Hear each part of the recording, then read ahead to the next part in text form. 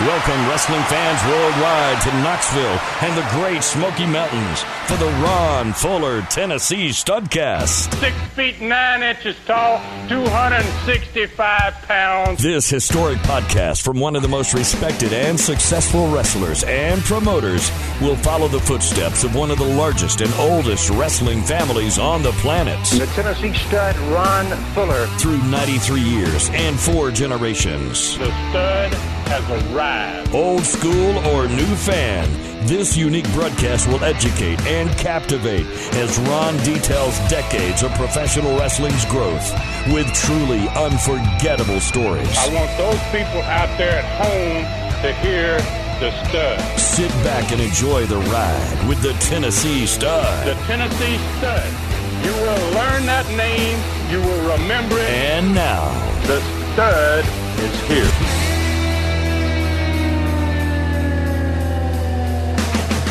Hey everybody, welcome in. It's me, David Summers, hosting another Studcast with the Tennessee Stud, Ron Fuller. It's the only podcast on the planet which is documenting the real story of professional wrestling. Ron Fuller is or has been an entrepreneur, a businessman, a hockey team owner. As a championship wrestler, he's held every major title in every organization he's ever worked for. He's been a promoter and a wrestling company owner. He's wrestled the likes of Lou Thesz, Jack Briscoe, Harley Race, Terry Funk, Ric Flair, and many other superstar names. He's known for his legendary relationship with Andre the Giant. He is also an author. A review of his new book, Brutus, has compared it to Jaws and is available on his website at tnstud.com or on amazon.com.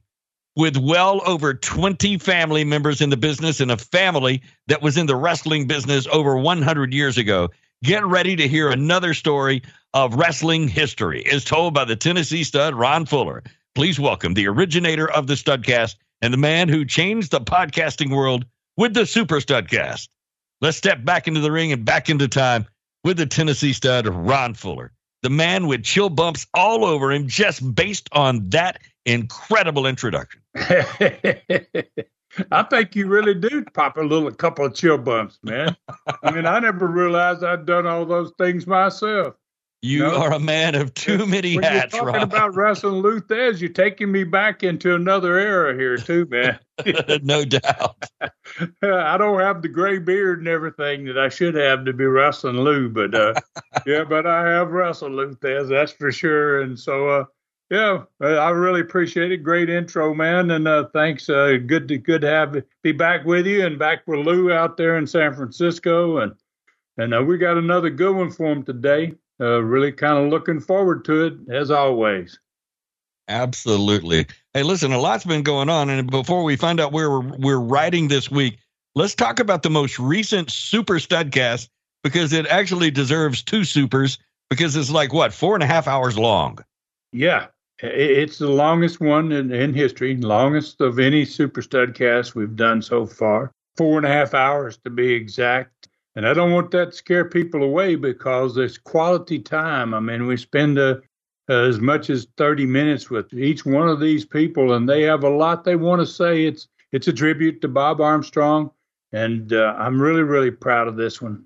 There's so many great stars in this one. Part 1 alone, there's Terry Funk, there's Jim Cornette, Jerry Briscoe, Stan Hansen.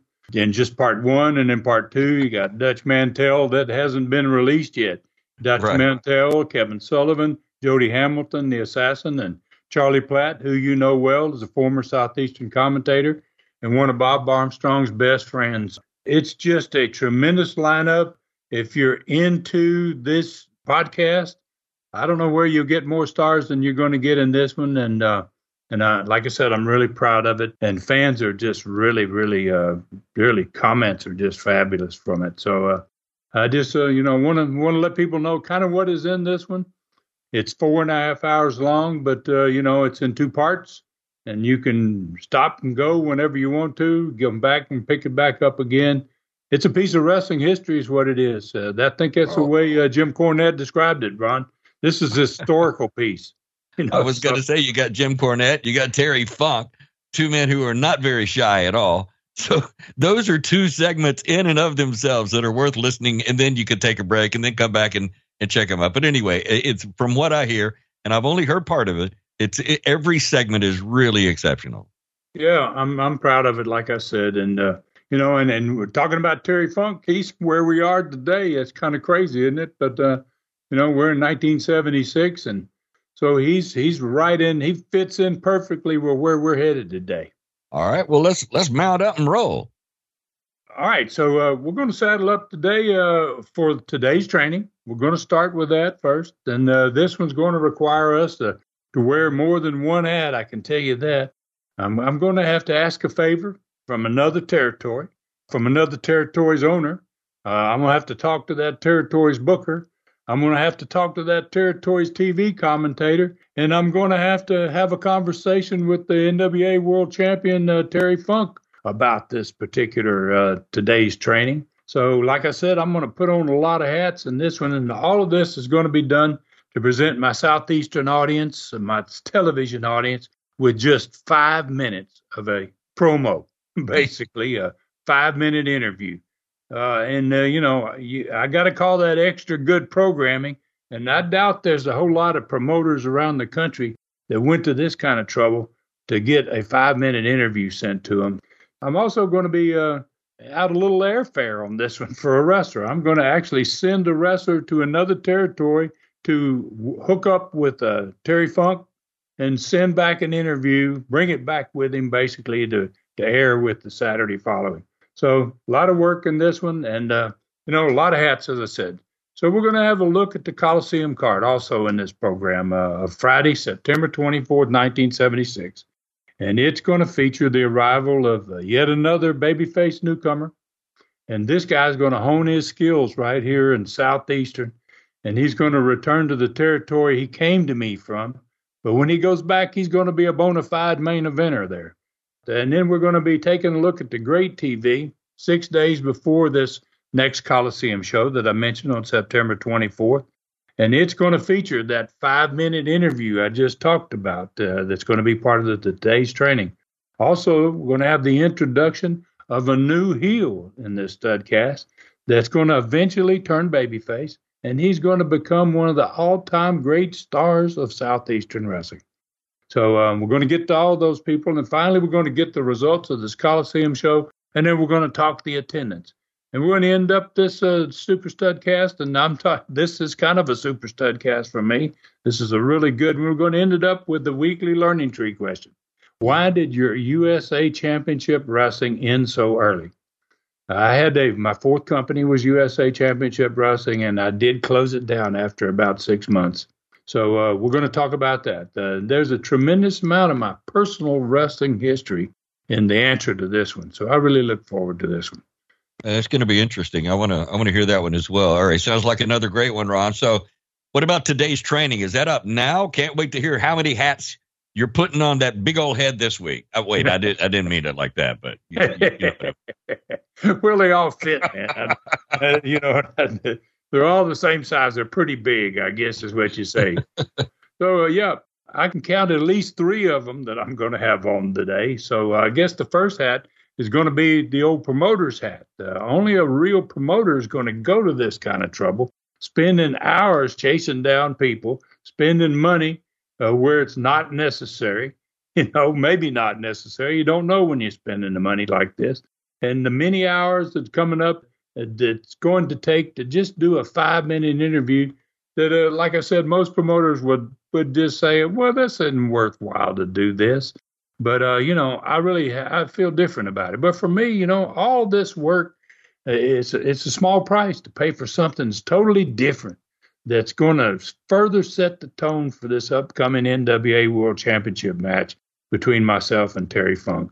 It was worth twice what I spent and twice the time, to be honest with you. A 5-minute interview, if it's done properly, can definitely make thousands of dollars of difference in the house. And especially when it's part of a tremendous long-running program like we've been having here with Terry Funk and I that leads to this World Championship match. So this idea came from the promoter in me, but the owner in me going to have to put on his hat because he's going to have to do the work, So I tracked down Terry Funk's bookings 3 weeks before this TV that we're going to be talking about by contacting Sam Muchnick, president of the National Wrestling Alliance in St. Louis. Before I got my question answered about where's Terry Funk, Sam, and I'd want to get in touch with him, Sam asked me of a favor, which I literally couldn't refuse, obviously. He booked me for a St. Louis show in 1977, which was just a few months in advance, to go into St. Louis and wrestle on a Friday night and spend the weekend there and play basketball on his wrestler basketball team against the St. Louis media team on a Saturday night. Wait. The president of the National Wrestling Alliance has an all-wrestler basketball team. Well, not normally, Dave, but in this case, he does. Obviously, he says he's been challenged by the St. Louis sports media. And, Sam Muchnick is a big wheel in St. Louis. He knew all these sports people. He actually worked as a sports writer for the paper there before he got into wrestling.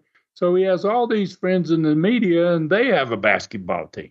And so they challenged him to put together a wrestling basketball team and see how they could do against their media team. So to make a long story short, he already had booked. When he told me, he says, Ron, I already got Big John Studd booked. I got David Von Erich booked. There's a couple of guys that's 6'8" or so, Greg Gagne to be a guard, and he goes, he said, I got others that I'm going to be booking, but he says, I really need you. Wow. I think you're probably going to be the best basketball player of the bunch, He said, I need you for this game. So, when you own a territory like me and I'm a young guy and I'm talking to the president of the NWA and he asked me to do a favor for him, mm-hmm. What are you going to say, man? He's going to tell the president of the NWA, no, Sam, I'm afraid I'm too busy to do that. Right. So my answer is going to be yes, no matter what he asks me. It's kind of, I'm between a rock and a hard place.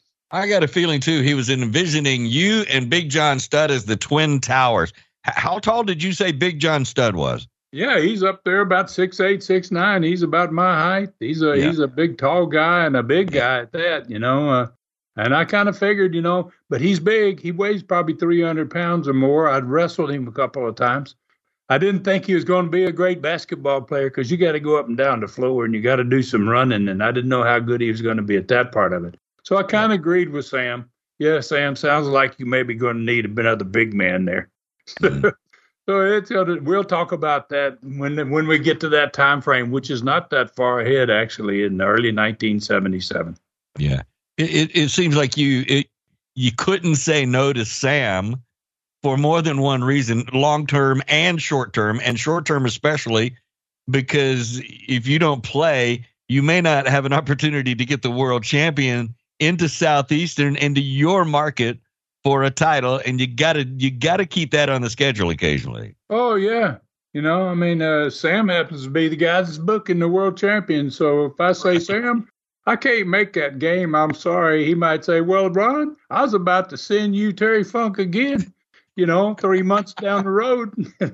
Right. But I think I'm going to pull him now. And mm-hmm. So, Sam had kind of had me over a hard place, a rock and a hard place. I was kind of messed. I was in a position where I had to pretty much go play some basketball and wrestle in St. Louis too.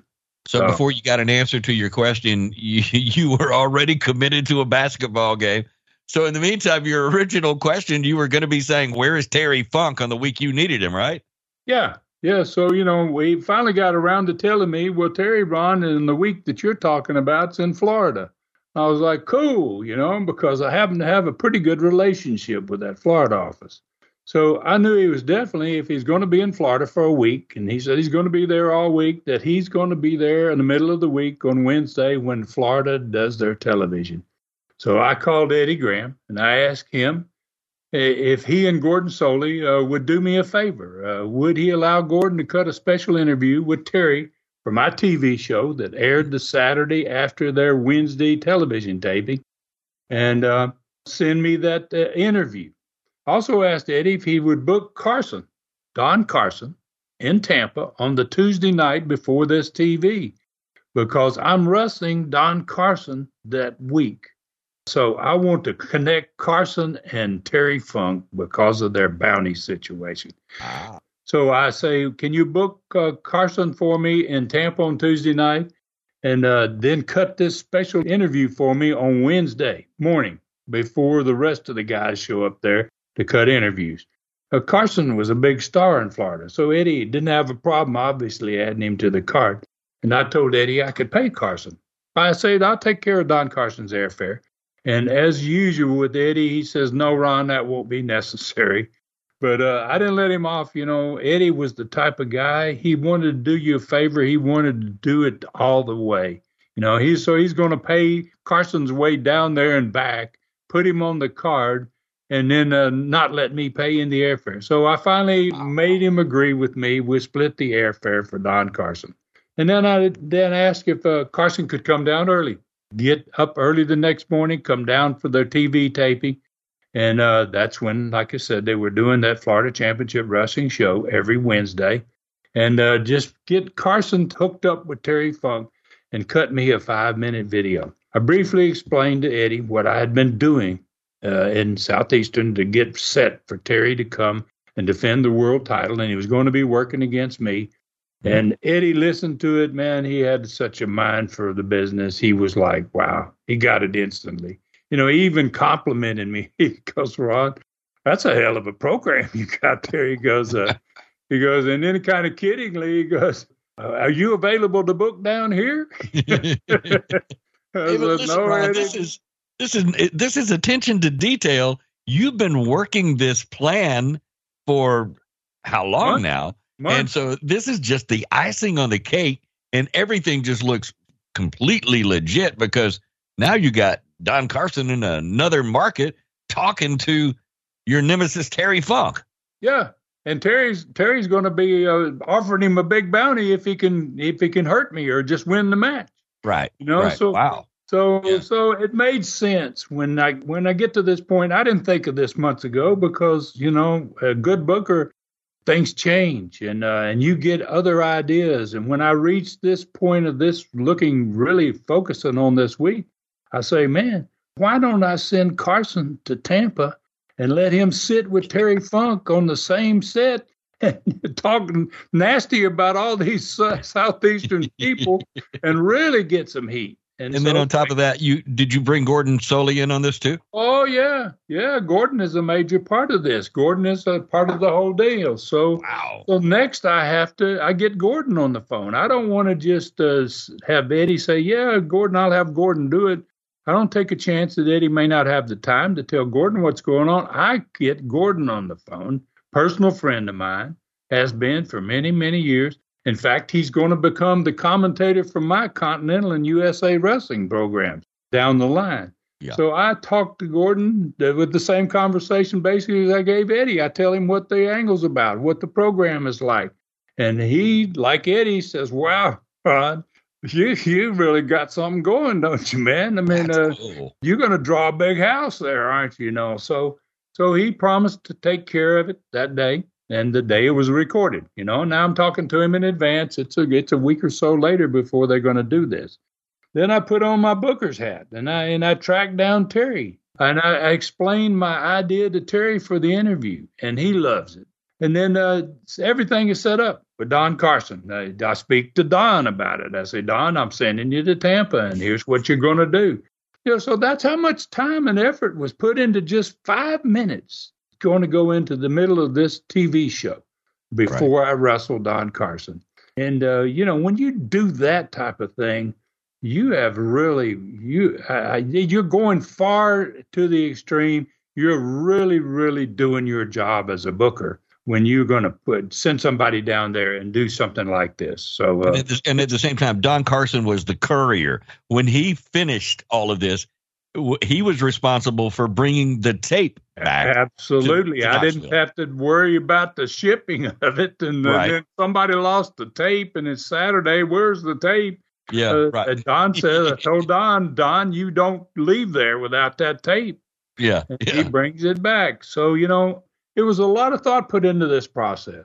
Hopefully you know, when that interview arrives, it's hopefully everyone is going to see in that interview what I saw in it, just sitting and thinking about it as a booker. This is all right. This is trivial, but I got to ask. All right, so Don Carson's bringing the tape back. He goes through the airport. Did they use X-ray on the tape or his bags, and would X-ray affect a tape back then? Do you remember if that was an issue? I think back in 1975 and 76, there were no X-rays. I mean, you could go anywhere. All they did, they wouldn't even hardly check your bag, you know. Right.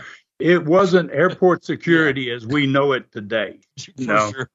So, yeah, they weren't X-raying anything back in those days. They were just basically getting you on and off the plane. They didn't care. We didn't have the problem that we had once 9/11 came along, and it changed everything for us. I got a ton of questions about this, including I'd love to ask him about Gordon Solie, because I know he was such a pro. Did Gordon get it? I mean, when you got the segment back, was it everything you thought it would be? Because Gordon probably led everything on that segment. Oh, yeah. Of course it was. I mean, he was a consummate professional. I don't know that anybody was a better commentator than Gordon. He was just really, really sharp, and it was excellent. I mean, obviously it was excellent, and we're going to talk about it a little later in the program here. We're going to break that whole 5-minute segment down and learn what was in it, everything that was in it. That's awesome. Great segment of today's training, Ron. First time you have worn multiple hats. Can you tell us the Coliseum card for Friday, September 24th, 1976, and we're back to the Coliseum only 1 week after your Coliseum victory over Dory Funk Jr. in that Texas death match. Yeah, we're progressing toward the World Championship match with Terry Funk and myself. Junior's had 2 weeks now. He's been there. We both got disqualified the first time we wrestled each other. This time I beat Junior in the Texas death match. So, yeah, we'll certainly talk about the whole thing. A newcomer arrives on this card. Like I said earlier in the show, out of Mid-Atlantic Territory, Charlotte, North Carolina, working for the Crockett's. He's a young babyface. He's got a great amateur background. He'll go on to become a huge star for them in Mid-Atlantic, but he's going to basically hone a lot of his talent right there in Southeastern, man. We're going to make him a sharper down wrestler when he leaves than what he arrived. This guy's name is Don Kernoodle, and he faces on his first night another young talent headed for stardom down the road as well. He's going to wrestle against David Schultz in the opening match. Two tremendous young wrestlers, both headed for stardom in the first match that night. Second match is loaded with talent as well. The Gladiator, Dick Steinborn, is going to wrestle the great Mephisto. The third match is really going to make the fans happy that night. This is what they'd been waiting for a long time. Toru Tanaka, for the first time, is going to be in some kind of match against his former manager, Homer Odell. And this was going to be a tag match. Homer needed a new wrestler to manage, obviously, because he was down to just Tanaka. Austin had already gone. Now he's only got Tanaka. Now he doesn't have anybody. So Homer goes out, and in 1 week, he finds himself a guy that's going to take Tanaka's place for him in the future. Toru Tanaka and Jimmy Golden are going up against Homer Odell, and the wrestler who is destined to become a huge star in Southeastern for years to come. He's not going to leave, actually, from the day he arrives in 76 until 1979. And they call this guy the Fist of Stone. It's Ronnie Garvin. Yeah, okay. So this guy's going to shake up Southeastern wrestling really quick. So Wow. Fourth match highlighted the same two guys the Friday night before that couldn't get their hands on each other enough. And that was Mike Stallings and Louis Tillett that had a match together, the first match, opening match.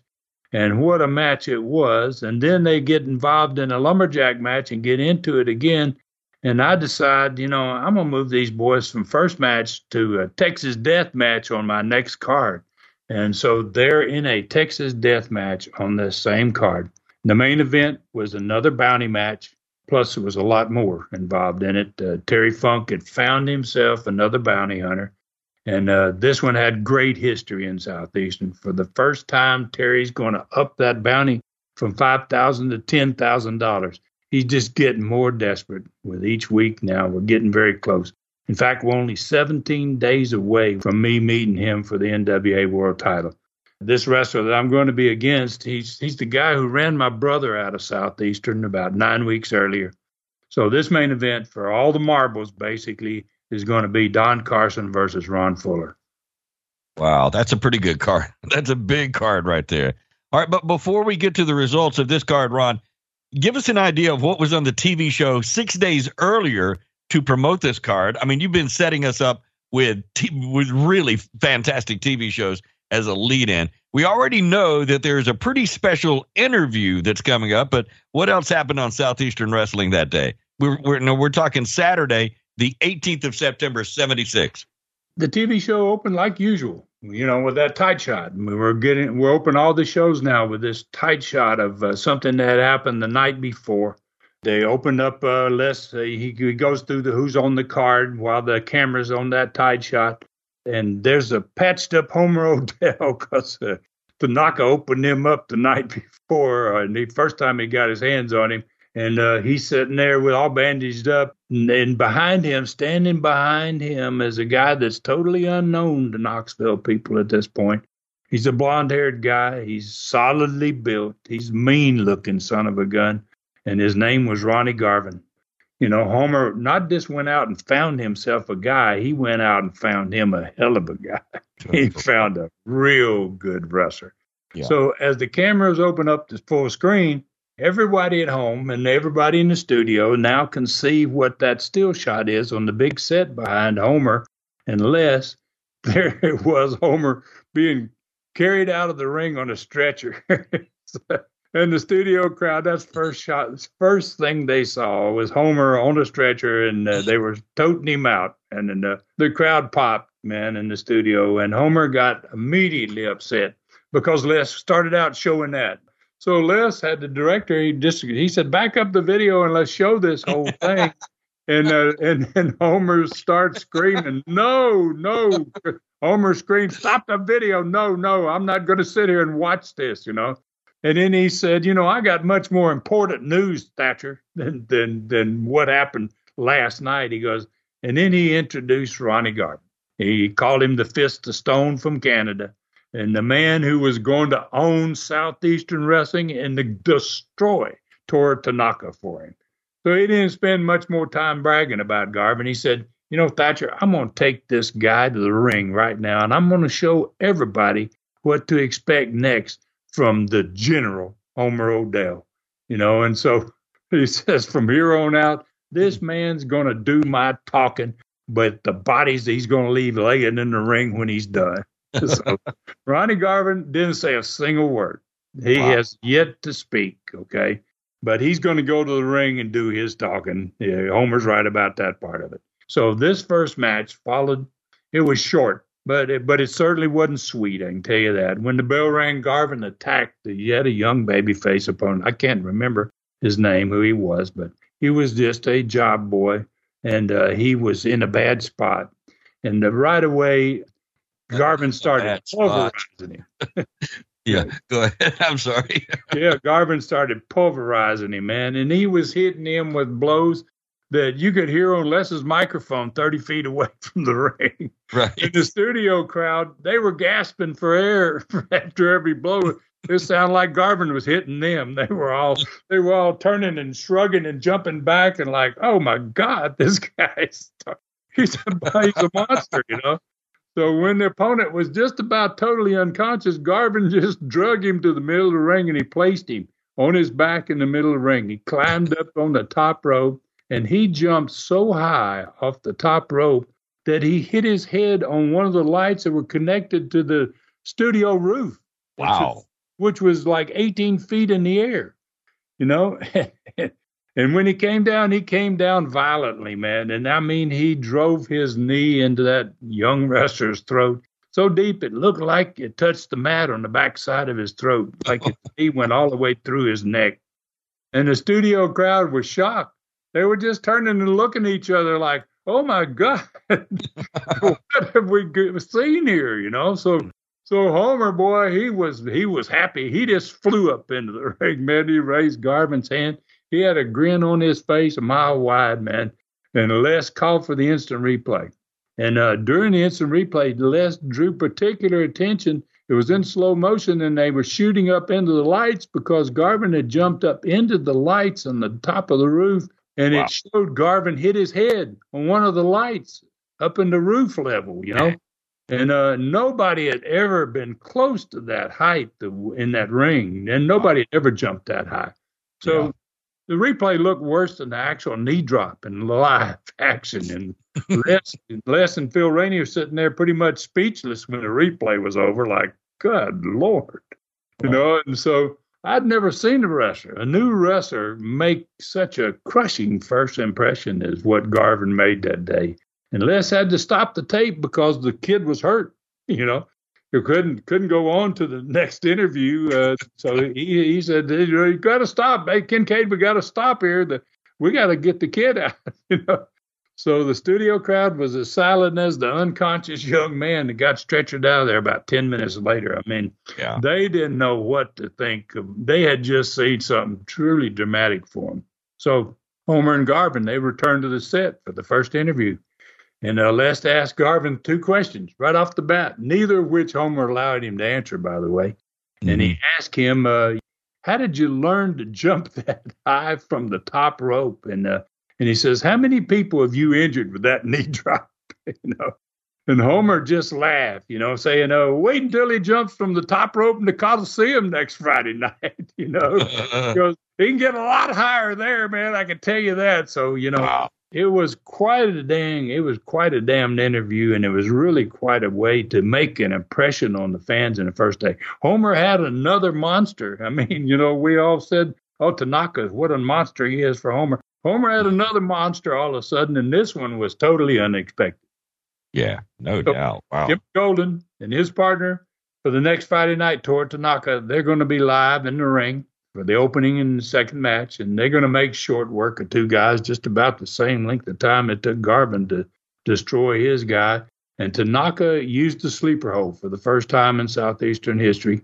He won the match with the sleeper, and it was a good fit for Tanaka. I mean, he had those big arms and that big bulky body, and I'm sure when he's putting sleepers on guys, they were going out pretty quick. Jimmy and Tanaka, they joined Les at the set and watched the same video that Homer had denied Les to watch earlier, you know. This time, Les got this one played, though, and it picked up the action in the video after Tanaka had been hit with the Southeastern belt by Homer for the second time in about 4 weeks. And the crowd in the Coliseum, when Tanaka got started on Homer, the crowd was so loud that you could hardly hear Jimmy describe the action. Just listen to the crowd noise in the back of the video. Yeah. Tanaka screamed something a couple of times, but as usual, you couldn't understand anything Tanaka said. So, but it didn't make any difference to the fans in the studio. By then, they were all Tanaka fans. They didn't care what Tanaka did. He was a big star. So Tanaka and Jimmy finished the segment with Jimmy saying how pleased he was about Tanaka being his partner rather than his opponent, which was really true. And when they were going up against Homer and the new man next Friday night, he was looking forward to seeing what Tanaka could do to Ronnie Garvin. Man, what an impression Garvin makes, Ron. That's pretty awesome to come in and that quickly everybody's attention is turned. And that's probably kind of in the plan. He must be going to be something really special for Southeastern, no doubt about that. Hey, this is a good spot. Let's take a break right here. We'll come back. This Studcast will continue in a moment.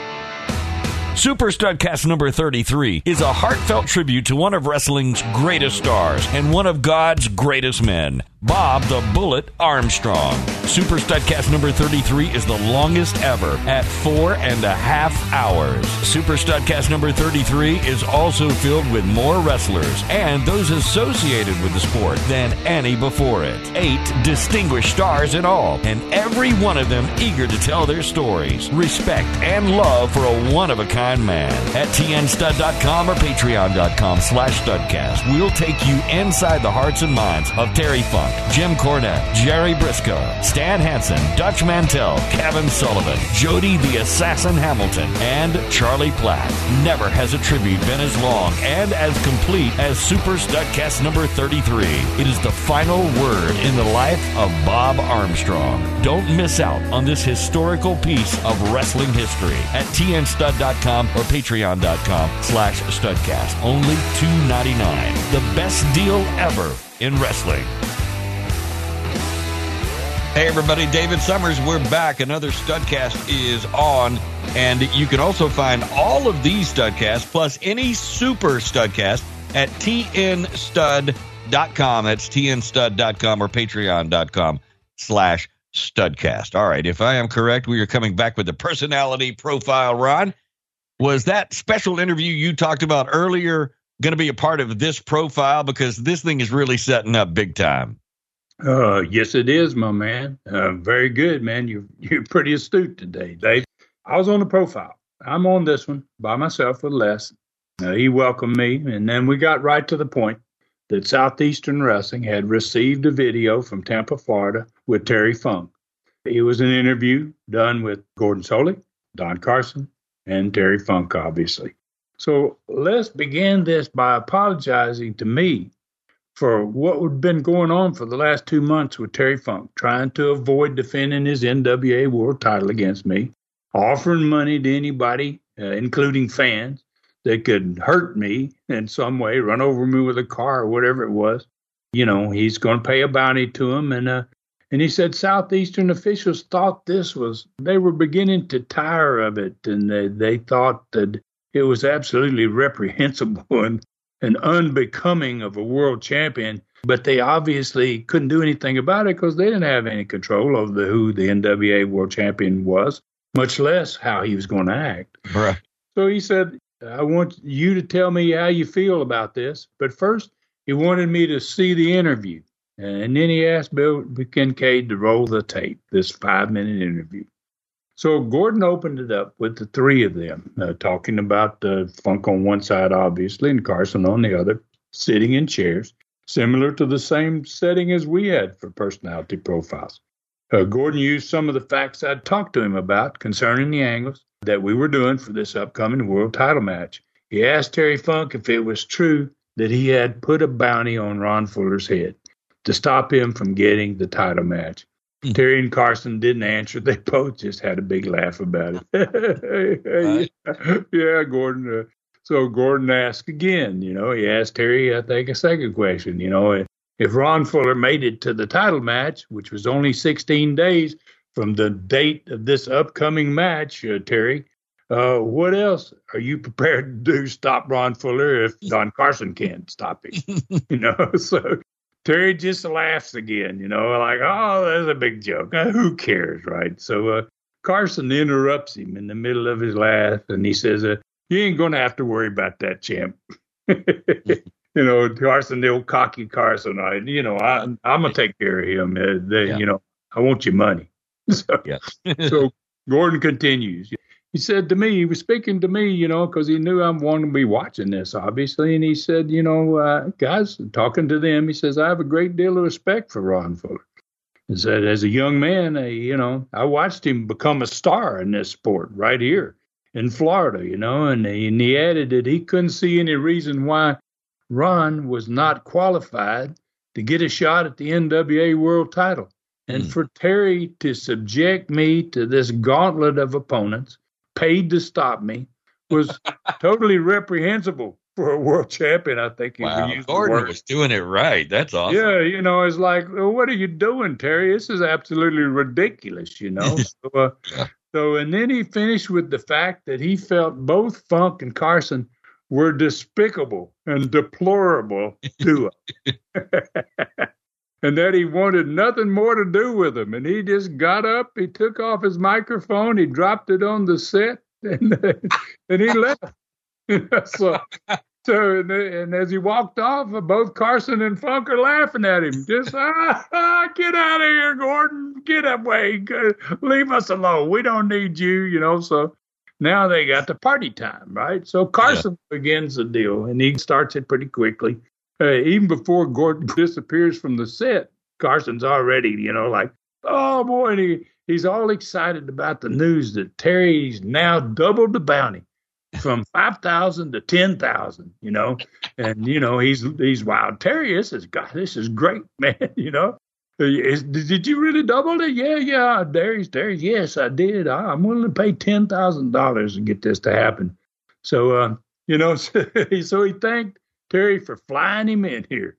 He said, I want to thank you, Terry, for flying me down here to Tampa, man. He goes, you're making me feel important. I know how important this match is for you, because I know you don't want to come down there up there to Knoxville, Tennessee, and all that nasty people up there. And, he started into his stuff as always, So he thanked him for flying down there.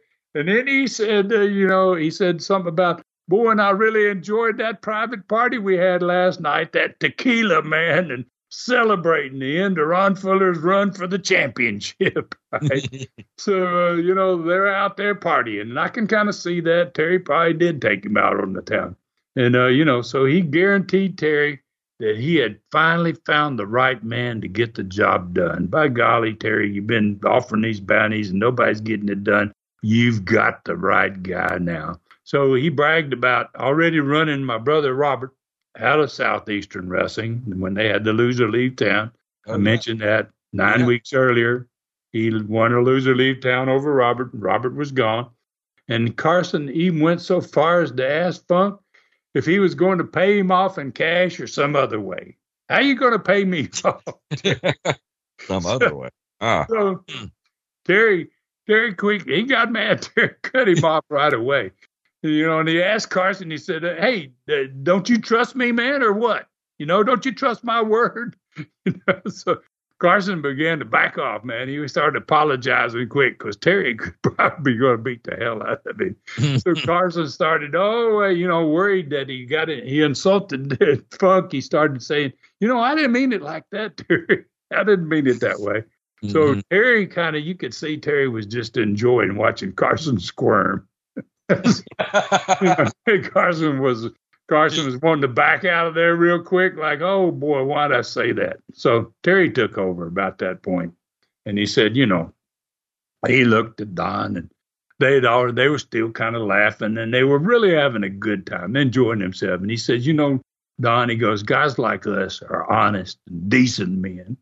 We shouldn't mistrust each other, because it's some redneck hillbillies up there in that southeastern part of the country that are ignorant and inbred that no one can trust.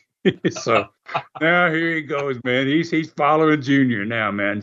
So he goes, they're lucky to even have a world champion like me. He said, much less one that's going to go up there and wrestle for him, so, and go to that horrible part of America, he said, that's filled with squalor and filth. They live in up there, Rats. So then Terry, he says, he just makes it better and better. He goes, Dory Jr., my brother, Don, he says, he was up there the last 2 weeks in a row. And he said, he told me, he said, he puked at the airport when he got there and he puked again when he left.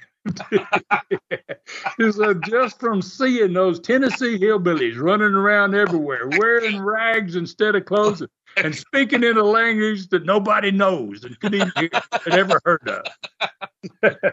Oh, boy, they are cranking it in, man. Wow. So the studio audience is right there listening to all this. They're like rumbling, man. Oh, boy, it's bad. Funk Terry's as bad as his brother or worse.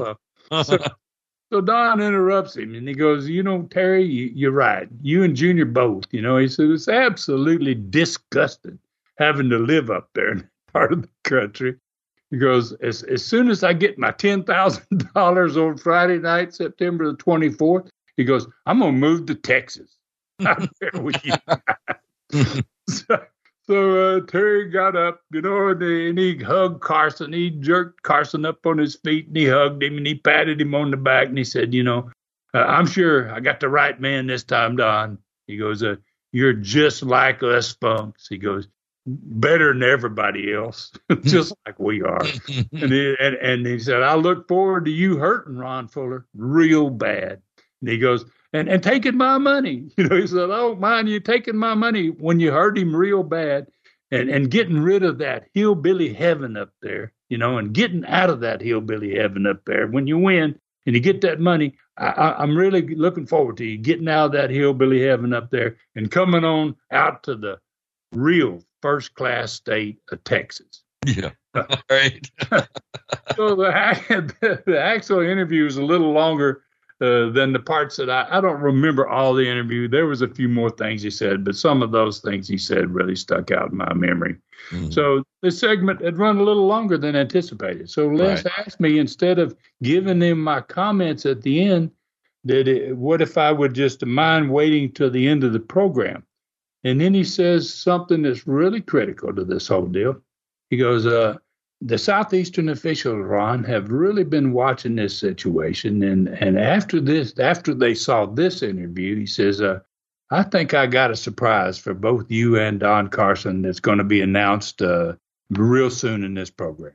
So I'm like, oh, okay, cool. You know, I don't know what he's talking about, but, you know, don't have any choice. We know we're running out of time in that segment. So then Don Carson comes out live in the very next match. Boy, when he entered the studio, those fans went nuts, man. You know, they already hated Carson, but my God, man, seeing him, just the partners and buddies and friends with Terry Funk and them laughing and enjoying what they're going to do to me, they booed him so loud. It was really amazing. That interview had gotten more heat than I expected. It was worth every penny I spent and the time I spent. Carson went to the set for the interview immediately following his win now. And he's really, really so excited. He's seen the interview. He's had everything has been going Don Carson and Terry Funk's way. So he's so excited about the interview. He began to brag about his close relationship with Terry Funk. Boy, you know, Thatcher, I've really got a friend now in Terry Funk. And then Les just cuts him off mid-interview. And Les looks at him very sternly and he says, Don, there's something else you need to be aware of in your match next Friday night with Ron Fuller. Uh-oh. And Don kind of quiets, you know, and what are you talking about? And he says, the Southeastern officials were not nearly as happy about your interview with Terry as you are, you know. And he said, they told me to tell you during this interview that since you had the opportunity to win $10,000 more than your normal payoff that you were going to get on Friday night, they thought maybe you should have to risk a little more in that match. So here's what is now also at stake other than your possibility of winning $10,000. And that's kind of Don's saying. Don's going, uh-oh. Right. And, so Thatcher says there's one other stipulation for this match with Ron Fuller. And it's a simple one. The loser of the match has to leave Southeastern Wrestling immediately. And then he says, now your chance to profit comes with a downside, don't it? He goes, if you lose, you don't get Funk's money, and you're also out of a job. But you wanted to go to Texas, right? So, oh boy, Don goes nuts. The studio crowd erupted, man. It's like, wow, listen to this. And Carson did too, except he was screaming, no, no, no. And Les didn't even let him vent, man. He just said, okay, we're going to black. Carson, we went out, Carson going, no, don't do that. So it come time at the end of the show for me to get my interview finally. And Louis Toulette had the last match on the program, and he got a win. So I started speaking, obviously, about the interview on the personality profile. I thanked, obviously, Gordon for his kind comments. You know, I really, really love Gordon. And I congratulated both jackasses for their tequila party. And I used that word, too. I said, and I also want to congratulate you two jackasses, Carson and Funk, for your tequila party. And I said, Carson, I don't think that drinking that tequila is going to do a damn thing for you to be able to beat me. And I said, also, the worst person in all of the southeastern part of the country was 10 times better than Terry Funk and Don Carson combined. And I said, I thank the Southeastern officials for giving me the opportunity to send Don Carson packing like my brother did a few weeks back. Mm-hmm. And then so I ended it up with it was really too bad Carson wasn't going to get that $10,000 blood money from Funk, I said, because he was going to need it real bad. After losing next Friday night in the Coliseum, he'll need that money to get his belongings shipped to Texas, where he can stick his head up Terry Funk's rear end. Boy, I got a pop, man. I've never heard a pop like that either. He'll need that money badly because he's going to have to go to Texas, man. He'll be out of here. Man, what a great visual. What a great TV show. So what happens the following Friday night in the Coliseum? I can't wait. Well, Schultz and Don Kernodle had a 20-minute time limit draw. It was a tremendous match. Boy, I watched it. I was like, these guys they got a great future. The Great Mephisto beat the Gladiator. Toru Tanaka and Jimmy Golden won over Homer Odell and Ronnie Garvin. And Tanaka pinned Homer Odell after he chopped him up pretty good. He put the end to him. And then Mike Stallings beat Louis Tillett in the Texas Death Match. And they were so good, that Texas Death Match, that I was going to bring them back. I brought them back the next week in another match, but it was just the opposite type of match from a Texas Death Match. This one is going to be an amateur collegiate rules match. Really? So something really unusual, because those two guys somehow meshed really good, and I could just see that there was more mileage in them. Carson and I tore the Coliseum down in the $10,000 bounty match, with the loser having at least Southeastern. And when I put the Fuller leg lock on him, he gave up, and the referee, when he raised my hand, the roof came off that building. They were happy to see that I wasn't going to have to leave, that I still had that opportunity to get my hands on Funk. And it was so crazy that when I left the ring, Carson was down 7. I had put the Fuller leg lock on him, and nobody jumped up from that very fast. Mm-hmm. And the fans started coming from upstairs, and they came from all over the building. I'd never seen it. They surrounded the ring, and Carson's laying in the middle of the ring by himself. Referee's gone. Everybody's gone. They were 10 deep surrounding the ring, and they were just laughing at him and making fun of him. And he kept trying to get to his feet, and then he'd fall back down. He couldn't get up. And finally, the police had to come down to the ring. They had to push the crowd back and work their way. A couple of them got in the ring, helped Carson up on his feet, and they helped him off to the side of the ring, and then they escorted him back to the dressing room. And thousands of fans were just celebrating, man. It was crazy. What a crazy ending for the night. And the participation from the crowd, although not intended, that had to be really charging. All right, that sounds like another great night for the fans. So you put a few butts in the seats that night. Yeah, we did. We were over 4,000, kind of like the Coliseum show before. We're not going to be back in the Coliseum now for 16 days until that World Championship match on a Sunday afternoon at 3 o'clock. And when we get there for that one, we're going to set a new record for Southeastern in that building. We're going to definitely go over these 4,000 figures that we've been doing, and it's going to be a great night for fans. There is a reason they call you the storyteller. Dude, I was buying into that whole thing. That was an awesome job. Great Studcast. Stud. It is time for that cold drink. We'll take a seat under the learning tree again. So tell us once again where our question comes from today. Well, this learning tree question comes from a guy named Kevin Humphrey. And he asked, why did USA Wrestling end so early? And I'm sure there's a great number of fans of USA Wrestling in the Knoxville area that wanted to know the same thing when I closed it down in the summer of 1988. Didn't actually close it. I sold it. But that's kind of what happened. So to answer this question properly, I think the best way to put the fourth wrestling company, that's USA Wrestling, that's the fourth one I'd built in my years in wrestling, I think is a good way to put this in real perspective, is to go back to the beginning and start with my first wrestling territory, Southeastern Knoxville. I established it, obviously, in October 1974, after I purchased the rights from John Kazana. I owned 100% of the stock. A little over 4 years later, I purchased a second company, Gulf Coast Wrestling. My father had originally built that company starting in 1954. He sold it in 1958 to family members, the Fields brothers. And 20 years later, I bought it from them in January of 1978.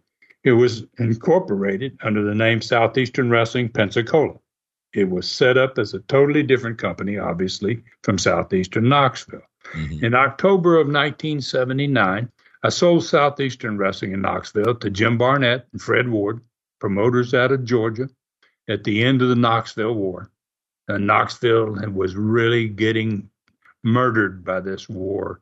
I could see that there was no future in it, and I was able, obviously, to find somebody that was willing to give it a shot. So I left Knoxville in November, a month later, of 1979. I didn't come back to Knoxville for 9 years. I moved to Pensacola, Florida, and I focused on building Southeastern Pensacola, that company that I had purchased down there. I received a down payment from Southeastern Knoxville, but I never got paid for the entire sales price that I sold that company for. Barnett came in there. He had problems creating the kind of success I had.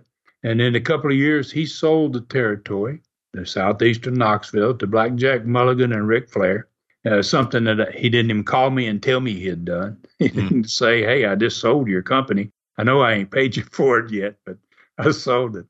So the basic fact was I was never fully paid for Knoxville by Barnett or any of the so-called owners that he sold to afterward, who all subsequently failed in Knoxville. Probably by 1980, 81, there was basically no wrestling in Knoxville anymore. This fact is very important as I continue to give you this brief history of Knoxville after this sale. So in Southeastern Pensacola, I own 55% of the total stock, which was a controlling interest at 50%. I had 4 partners, my brother Robert, my 2 cousins, Jimmy Golden, Roy Lee Welch, and Bob Armstrong. Between the 4 of them, they owned a combined 45%. Each occasionally sold pieces of their stock among themselves to the other 3 stockholders. I never sold any of my stock. In late 1984, due to the major changes occurring in the sport during that time frame, where WWF owner Vince McMahon Jr. was just now getting started trying to do what he had in mind to do, we changed the name of Southeastern Pensacola to Continental Wrestling. Now, they gave us a name that projected a larger scope and larger size, and it made us better suited to compete with WWF. Yeah. The stock percentage of ownership, it didn't change neither did the name. So there were some things that did change that would affect the ownership. Southeastern Pensacola had, since its purchase, operated in the same cities, being run as when Gulf Coast were purchased, in 1978. So basically, we had run in the same cities since we bought it, with one exception, and that was the city of Birmingham. Southeastern Pensacola Corporation bought from Nick Gulas in 1981 the city of Birmingham and the rights to promote wrestling in the northern part of Alabama. Oh. That purchase was added to the value of Southeastern Pensacola territory. When the name was changed to Continental, Birmingham was included in that as well. In 1984's Continental Championship Wrestling was being formed from the Southeastern Pensacola territory. I had the rare opportunity to return to Knoxville as the sole owner with an offer from a major TV station that wanted to put wrestling back on TV. They looked me up and said, we think we'd like to have you try it again. You had great success. And we got on a big station. It wasn't the same station, but it was another VHF big station. And so all organized wrestling had died there, like I said, for several years. And there was no wrestling on TV for probably a 3 or 4 year period. They were missing revenue. And that had to be a lot of revenue to say, hey, let's get a wrestling show on. Yeah. And they were smart. They realized that, Southeastern had been great when I was there, and They knew that I had owned it probably. And they actually went to my future hockey partner, and they negotiated through him. They said, hey, Ron Fuller, can you talk to Ron Fuller? We want wrestling. And so he gets a little piece of this arrangement because he negotiates the deal with them. So my future hockey partner, like I said, a guy named Bob Polk, he negotiated a TV deal. And since Continental was forming, I offered my partners the opportunity to run Knoxville and the surrounding areas.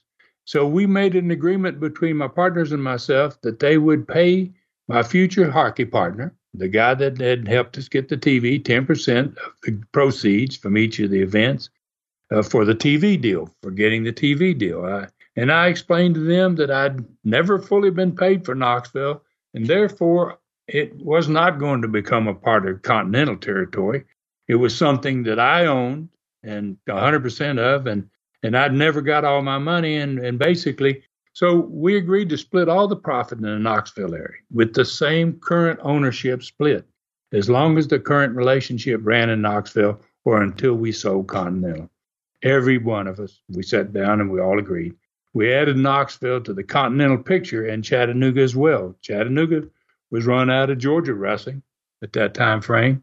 And, it didn't do as well as Knoxville did. And it wasn't long before we dropped Chattanooga in 1985. But the percentage of profit split with Knoxville continued until Continental Wrestling was sold to David Woods in the fall of 1987.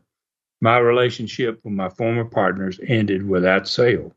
I was a part of that company. We sold the company, and that was it. I realized what was going on at this point. I realized WWF and Vince Jr. was focused on destroying Continental and all the other territories in the country. Then that's why I was ready to sell. I could see what was coming in the future. However, at this point, I still own Knoxville. I didn't sell Knoxville. Knoxville was never a part of the Continental arrangement. So I realized that, Vince wasn't looking at Knoxville and that surrounding area up there. So I went back to Knoxville and I opened up USA Championship Wrestling. I still own 100% of it. Mm-hmm. And then I took my partner that was going to become my future hockey partner, and I cut him in for a bigger percentage. So I decided to move back to Knoxville. I formed this last company, USA Championship Wrestling. Bob Armstrong's and his sons, except for Brad, were still working for Continental at that point. Business was very bad in Continental at that time. It had dropped dramatically. So when I told Bob what I had in mind for Knoxville, he asked me if he, Scott, and Steve could go with me to Knoxville. He wanted to be the booker. And he'd been working with me as a booker for many, many years. He wanted to do the job by himself. And he wanted to wrestle for me, obviously, too. So I asked him for nothing more than that. He asked me for nothing more than that. He said, Ron, just let me go there, be the booker, and let my sons go with me. So The Armstrongs, they gave a proper notice to the Continental office and the Continental company that I had sold out in, and they actually stayed there 2 months longer than they should have after they gave the notice. They handled business properly with leaving there. So I know this journey kind of, to explain USA Wrestling, how it came to be is maybe a little bit long, but if you don't know how it began, then how would you understand why it ended? So I've explained how it all started, and now I want to get to the answering your question. The question the gentleman asked is why it ended so early. So USA Championship Wrestling was incorporated in 1988 and officially opened in Knoxville in February 1988. Gordon Solie was the commentator for the program. Obviously, USA was going to have great talent because I already had 3 members of the Armstrong family when I opened the company. I also had Doug Furness, who was a phenomenal athlete, a University of Tennessee football player that went on to become a worldwide star. I had Nelson Royal, who was a great old timer and, could still get it done. I had Tommy, Johnny, and Davey Rich. And I had a young guy named Todd Morton. Yep. I had a great baby crew. I also had lined up a pretty darn good heel crew. I had the Mongolian Stomper. I had Moondog Rex. I had a Nazi Trooper. And all 3 of those guys are managed by Ron Wright. So, I had some stuff going right there. I mean, Ron Wright by himself could have made all that work, but when he's got Stomper and Moondog and a Nazi Trooper, I mean, he had plenty to talk about. So, Yeah. and also Yeah. had Buddy Landell, big star.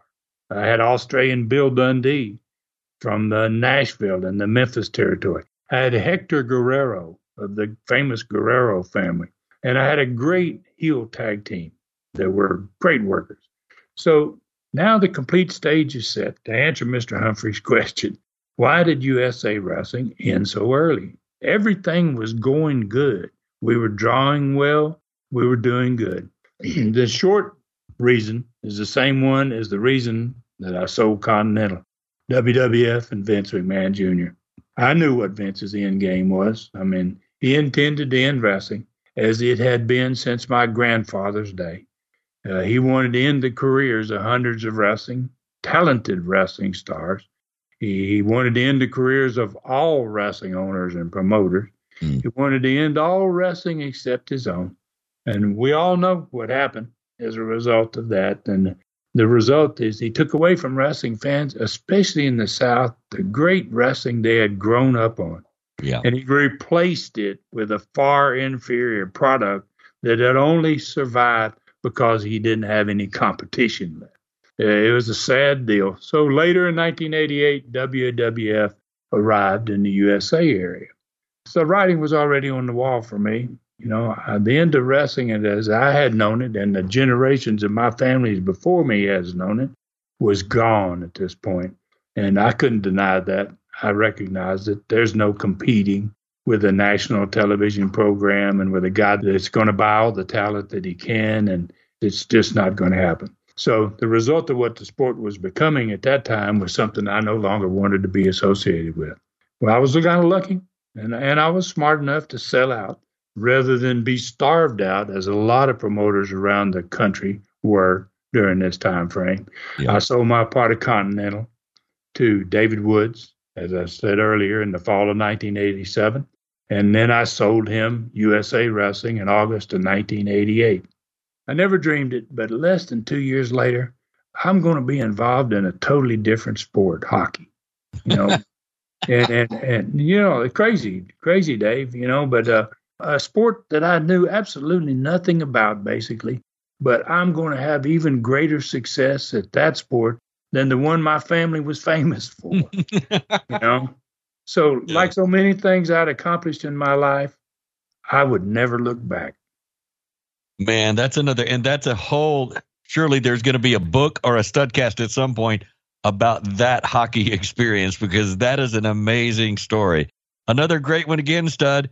Hey, on Facebook, become friends with Ron by simply liking the Ron Fuller, the Tennessee Stud page, and also the author, Ron Fuller Welch page. At Twitter, Ron Fuller Welch there. Super Studcast number 33, the fantastic tribute to Bob Armstrong with 8 wrestling star tributes, is now available at tnstud.com or patreon.com/studcast. Only $2.99 for 4.5 hours. And back to Brutus for a second.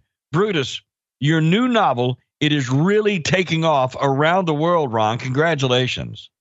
Well, thank you, man. And I'd like to say something. I'm going to do something special with Brutus here. I haven't mentioned Brutus very much, but, you know, I finally see that Brutus is a bona fide good book, a very good book. And, you know, some people say it's another Jaws. That remains to be seen, but that's certainly a very, very nice compliment. So because the book is doing so well, I want to give everybody a chance to hear some of it without having to buy it, you know. So I'm going to read a piece of the book live on Thursday night, September 24th at 8 p.m. Eastern Time. So I'm inviting fans out there that listen to please join me on my Facebook page. I have an author site. Yeah. And on my author site, which is author Ron Fuller Welch, you go there, you just like that page, and then you are going to be able to hear this live event that I'm going to do. And you'll be part of this, and you're going to get a first-of-a-kind exposure to my action thriller, man. So if you've not already done so, I encourage you to go to like my Facebook author page, Ron Fuller Welch, and join me and hear this first ever live reading of a part of Brutus. So join me And I think you're going to get a real feel for this, what's becoming an extremely popular book worldwide. That's awesome. All right. So are you going to be wearing a sweater and smoking a pipe? I hadn't thought about that, Dave. I couldn't resist. And you're probably sitting near the fireplace. All right. I got to have a fireplace for that. Well, of course. All right. Another reminder, that's Thursday night, the 24th at 8 Eastern. And that's on your author, Ron Fuller Welch page. Is that right? That's correct. And just go there. If you're not already a friend, and just like that page, you're going to be a friend. And then join me at 8 o'clock on the 24th. And we're going to read a little Brutus. Are you going to turn the book around and show us pictures? I might do that. I might do that as a matter of fact. No. All right. I'm only making fun of a 6'9" guy because he's 400 miles away right now. All right. Hey, that's a great idea though, Ron. All right. So that's awesome. Where are we riding next? Well, we're going to have another great today's training session, about the inner workings. We're going to go and deal with another part of the inner workings of the wrestling business, kind of like we did today. And so, we'll be putting on a different hat and we'll have a different topic, but we're still going to be learning about how to make wrestling companies successful. We're going to discuss the matches of October 1st, 1976. Now we're going to be only 10 days away from the NWA World Title event in the Knoxville Coliseum. We're going to find out how difficult it's going to be for me to get through those last 10 days. Terry Funk is not making this easy for me. So, and we will end with another great learning tree question, obviously. And then, in fact, I'm ready to receive more questions on my Facebook and my Twitter sites for the learning tree. So, if you're a member of, friends of mine on Facebook or you follow me on Twitter, if you'd like to leave those questions for me, go ahead and do that. I'm going to post some sites on all of my sites, all my 3 on my Facebook sites and my Twitter as well. And just leave those questions on those posts. And I really look forward to those questions. It's been a long time since I've had new questions, and I'm looking forward to seeing what fans have for me out there. Obviously, I want to thank everybody, Dave, that's riding with us every week. And I want them all to take care of themselves and take care of others, too, as well. And may God bless us all. You take care of yourself, stud. God bless you, too. This is David Summers thanking you and reminding you that Ron Fuller's Studcast is a production of the Arcadian Vanguard Podcast Network. Thanks for joining us today for this historic Studcast. The true story continues next week. So full Nelson your friends and point them in our direction for another ride with the Tennessee Stud. 1, 2, 3. This is David Summers saying so long from the great Smoky Mountains.